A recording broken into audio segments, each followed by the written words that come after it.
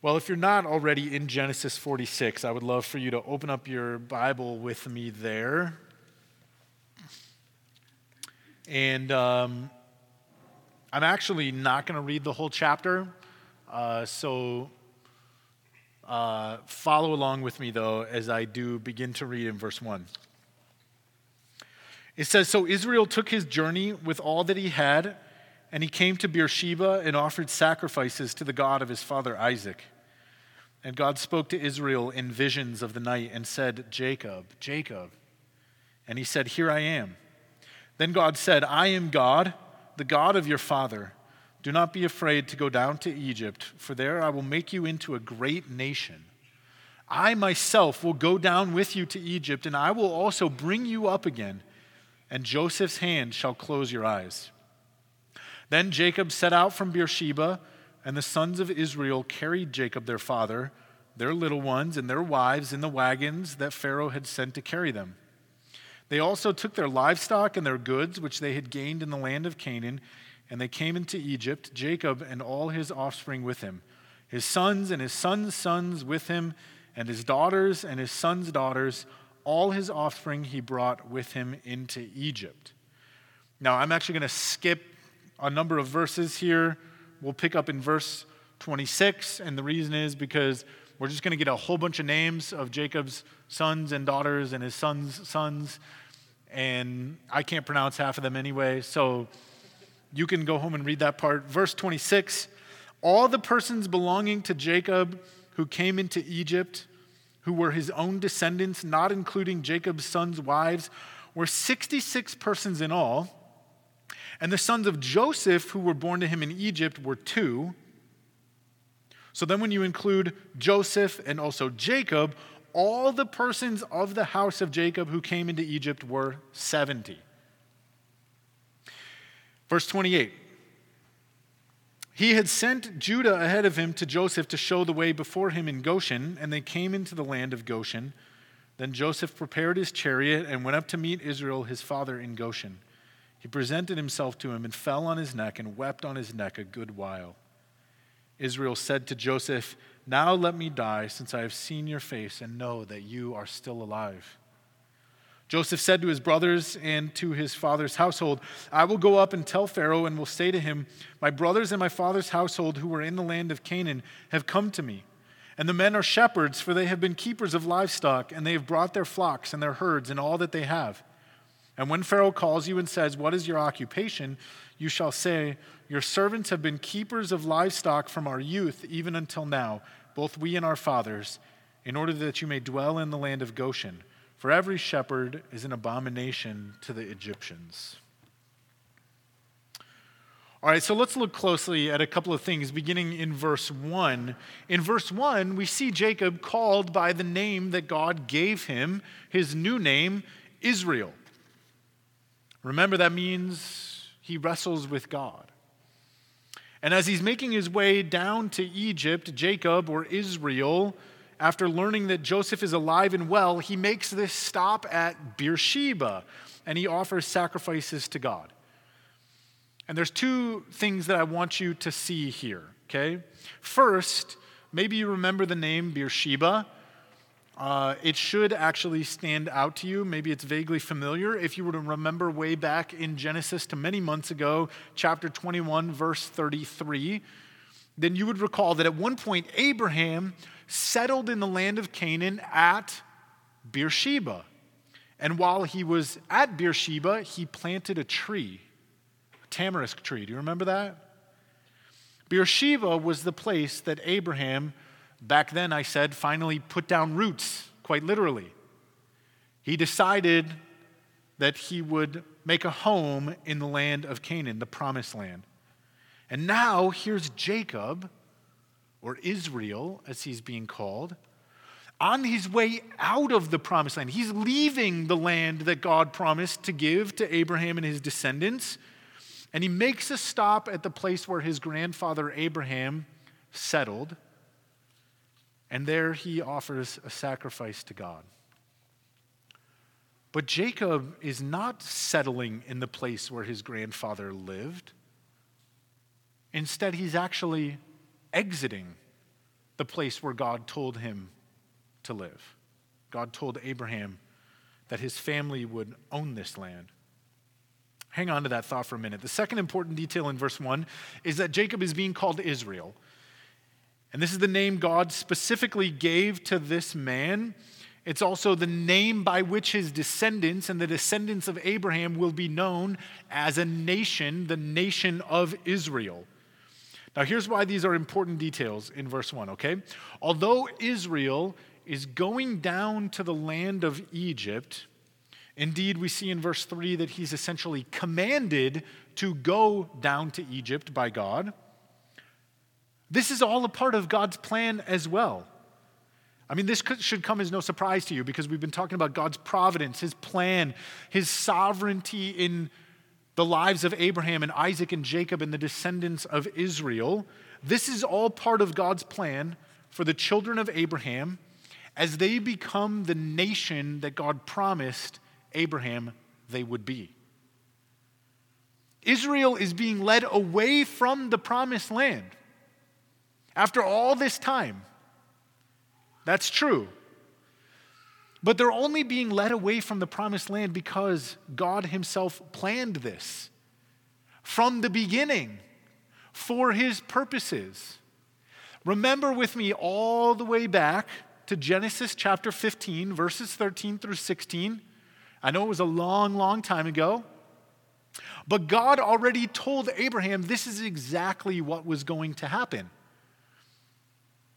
When God made a covenant with Abraham in Genesis chapter 15, verses 13 through 16, it says, "The Lord said to Abraham, 'Know for certain then your offspring will be sojourners in a land that is not theirs, and they will be servants there, and they will be afflicted for 400 years. But I will bring judgment on the nation that they serve, and afterward they shall come out with great possessions. As for you, Abraham, you shall go to your fathers in peace. You shall be buried in a good old age, and your descendants shall come back here in the 4th generation after the iniquity of the Amorites is complete.'" So we were told ahead of time how this drama was going to unfold and how it would turn out. The children of Abraham are going to become a great nation, but they're not going to become a great nation until they first have faced great affliction, serious adversity. They won't become a great nation until God has delivered them from slavery, until God himself has rescued them and brought them fully and finally into the promised land. And so Jacob is not abandoning the promised land as he goes down to Egypt. No, instead, he is heading exactly where God intends him to be. This was foretold 2 generations ago. It is God's will for these people to pass through the trial of slavery and hardship before God will redeem them from that for his purposes in order to fulfill his promises. And of course, don't you see what a picture this is for the Christian life? So much of what we read in the Old Testament is a picture for us of what things will be like in our relationship with Jesus. And this is a picture of the Christian life. The blessing of our closeness to God that God has promised to us is born out of the trials and the suffering that we experience in this life.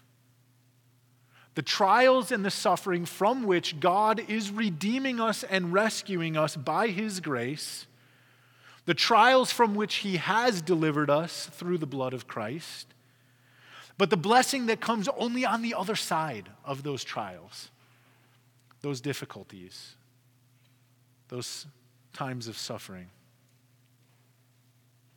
I mean, redemption is sweet when you've been redeemed from something, isn't it? And we can see this idea further developed, I think, in verse 4. God says to Jacob, "Jacob, I myself will go down with you into Egypt. and I will bring you up out of Egypt again. And in the context of Jacob's life, God is telling this man, don't be afraid of this journey down to Egypt. Don't be afraid of what Abraham knew would be there waiting, slavery. Don't be afraid that if you leave this land that you have been promised, that you'll never return here. If Jacob leaves the promised land, he will not forfeit the blessing that God has promised him, the blessing that God swore to Abraham. Quite the opposite, in fact.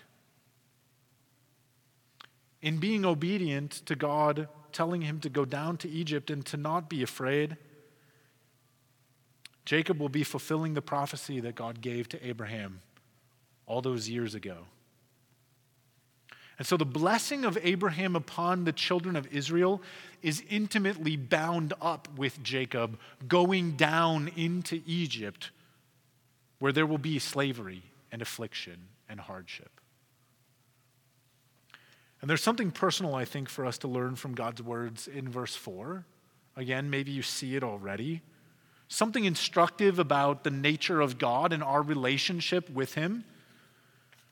In the context of our fuller understanding of the Bible, I think that we can see Egypt as a kind of picture, a metaphor for slavery to sin.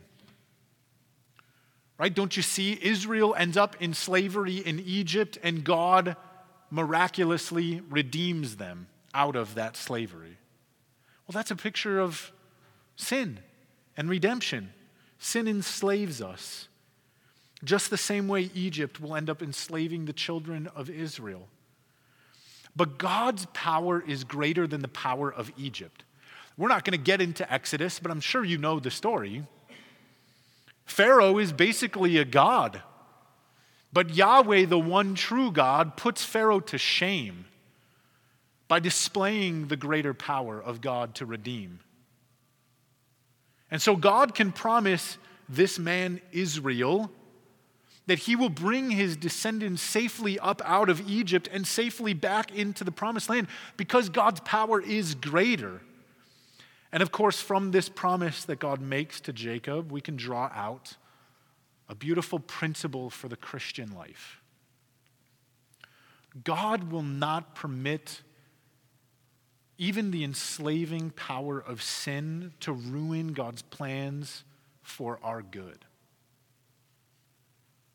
God's intention for us, for his people, is to redeem us out of the slavery of sin in order that he might bless us and bring us safely home, bring us back to himself, bring us into the promised land, which is the kingdom of God, where our hearts are not ruled by sin, but ruled by Christ himself. But like Israel, we must pass through Egypt. You cannot live this life without passing through the tragedy of sin because of the fall. But in passing through that tragedy of sin, we come to fully understand God's power and God's love for us and God's ability to save and redeem and restore. And we will indeed pass through the slavery of sin because God is faithful.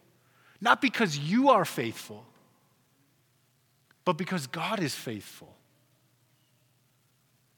God will rescue and redeem us. God will lead us to leave the slavery of sin behind as we move to dwell more fully in the land of his promise, the land of grace, his kingdom, where Christ rules and reigns. And so, friends, here's what I'm driving at.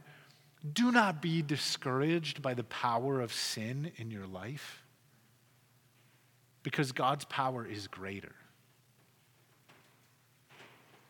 I have to believe that I'm not the only one who feels weary of living in a sinful world, not just the sin that's out there, but the sin that still lurks in here. So I'll preach to myself this morning, if nobody else.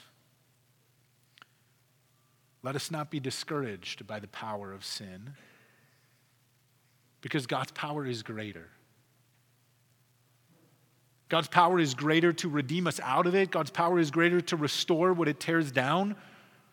God's power is greater to heal what seems wounded beyond repair. God has set us free. He is setting us free. He will set us free. He will bring us up again, even as he is with us in the midst of it. What wonderfully good news. What's our part?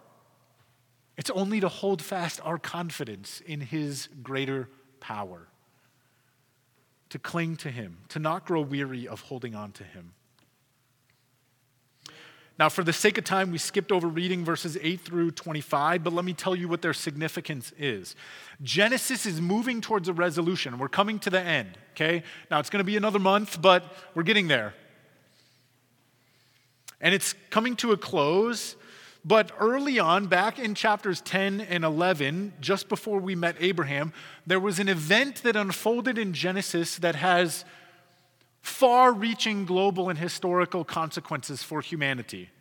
And I'm not talking about the flood. That is important, but that's not what I'm referring to. I'm talking about the Tower of Babel.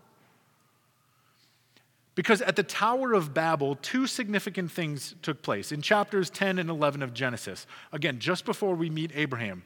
First, in a great act of pride, man says, let us ascend to the place of God. We can be gods. And God disrupts this plan by confusing the language of humanity. And after confusing their language, he disperses them across the earth. He divides them down into smaller ethnic groups, different tribes and tongues and nations. Connected to the Tower of Babel, it actually precedes it in chapter 10, but I think it's all meant to be one picture. You have what's called the Table of Nations. And we did talk about this back in chapter 10, but the important piece here is that we're told about how the various people groups on earth divided.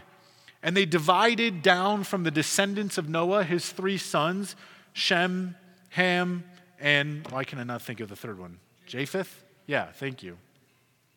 Specifically in Genesis chapter 10, we're told about mankind being divided into 70 nations. Now here's the point.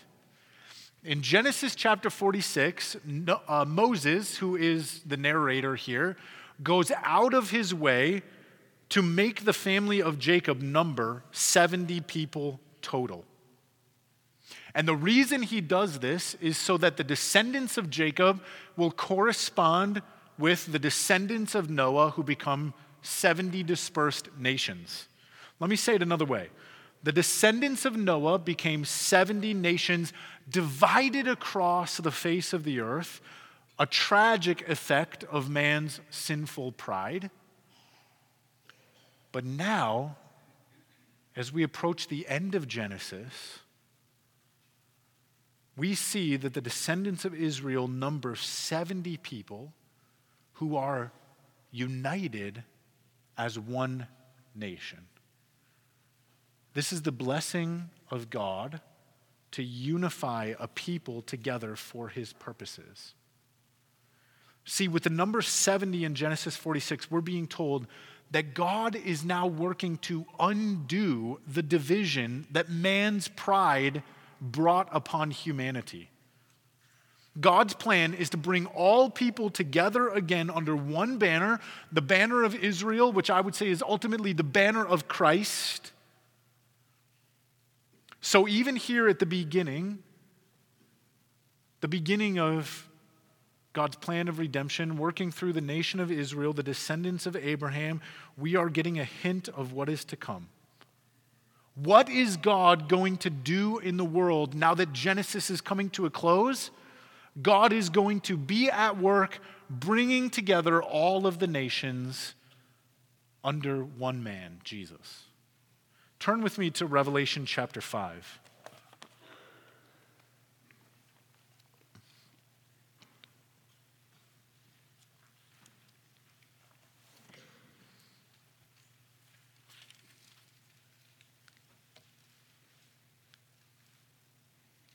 Man, this is so beautiful. I hope you see this picture.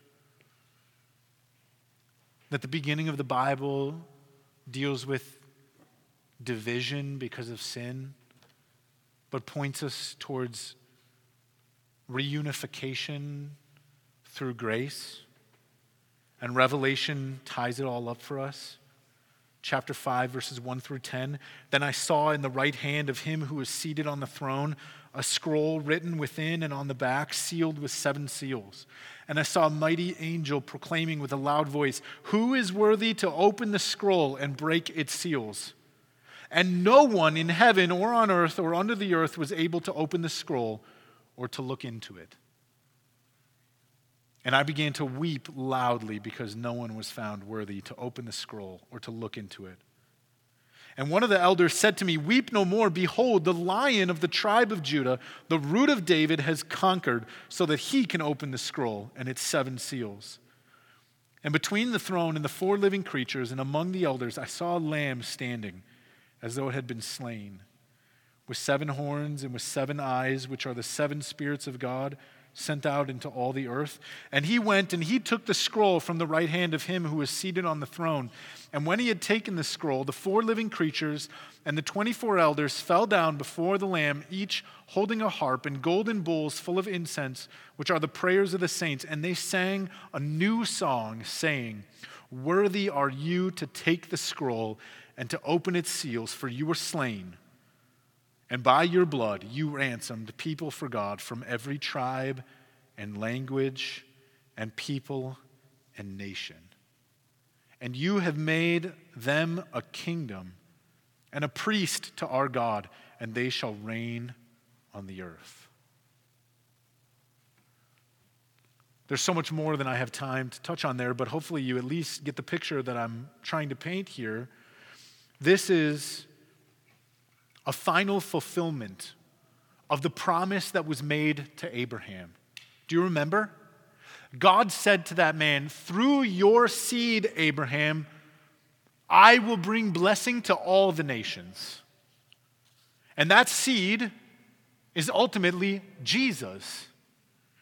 And the blessing is that all who share in the faith of Abraham will be ransomed out of sin by the blood of the Lamb, Jesus. And there will be people from all the dispersed nations of the earth. The nations that because of their pride were divided. From those divided nations, God is making for himself one new nation, brought together, unified in their awe of God's glory because of what the Lamb has done. All of this accomplished not through the pride of man who said, "Let us rise," but through the humility of God who said, "Let us go down." Christ who spilled his blood to reconcile God and man. That's the direction that Genesis is taking us, towards reconciliation, the restoration of all things. And it's hinted at even here in Genesis 46 with the 70 people in Jacob's family. And it ends, chapter 46, with the same emphasis. We see the family of Israel now reconciled, even in their own little family unit. Joseph and his father Jacob reunified. And this is the story of Joseph's life in a nutshell, isn't it? Father and son brought back together. Brothers reconciled. Even the nations being reconciled as Israel becomes one with Egypt. At least for now, these 2 people groups come together. And ultimately, this is pointing towards the relationship between God and man being reconciled. The greatest reconciliation of all. The nations will be reconciled because man will be reconciled to God through the blood of Christ. And this is the beautiful trajectory that Scripture is moving in. Jesus reconciling the world to himself through his blood. And Genesis winds to a close, setting the story of God off in this direction. The direction of restoration and reconciliation, the healing of the nations, the redemption of mankind, the work of God to set all things aright that humanity through sin broke. Let me close by just reading 2 Corinthians chapter 5, verses 17 through 21. Therefore, if anyone is in Christ, he is a new creation. The old has passed away. Behold, the new has come. All this is from God, who through Christ reconciled us to himself and gave us the ministry of reconciliation. That is, in Christ, God was reconciling the world to himself, not counting their trespasses against them, and entrusting to us the message of reconciliation. Therefore, we are ambassadors for Christ, God making his appeal through us. We implore you on behalf of Christ, be reconciled to God. For our sake, God made him who knew no sin to be sin, so that in him we might become the righteousness of God. Let's pray. God, we thank you that although Genesis opens with man in his pride attempting to be like God, we thank you that as this book comes to a close, it points to our God who reconciles, our God who takes what man divided and reunites it. Jesus, we thank you that you are the Lamb who is worthy, the Lamb who was slain, the Lamb who by your blood has made a kingdom of priests from all the nations of the earth, one kingdom, united in shared awe for the glory of this God who is the Lion of Judah. And God, we thank you that even though in this life we are plagued by sin, we thank you that you are with us and that you will surely bring us up out of this, not because we are faithful, but because Christ has done it. I pray that we would live in that confidence, live in that joy, that we would cling to you in all of these things. Oh, and Lord, would you fill our hearts with a desire to be part of that throng who praises the Lamb on that day, giving all glory to Christ for what he has done. Amen.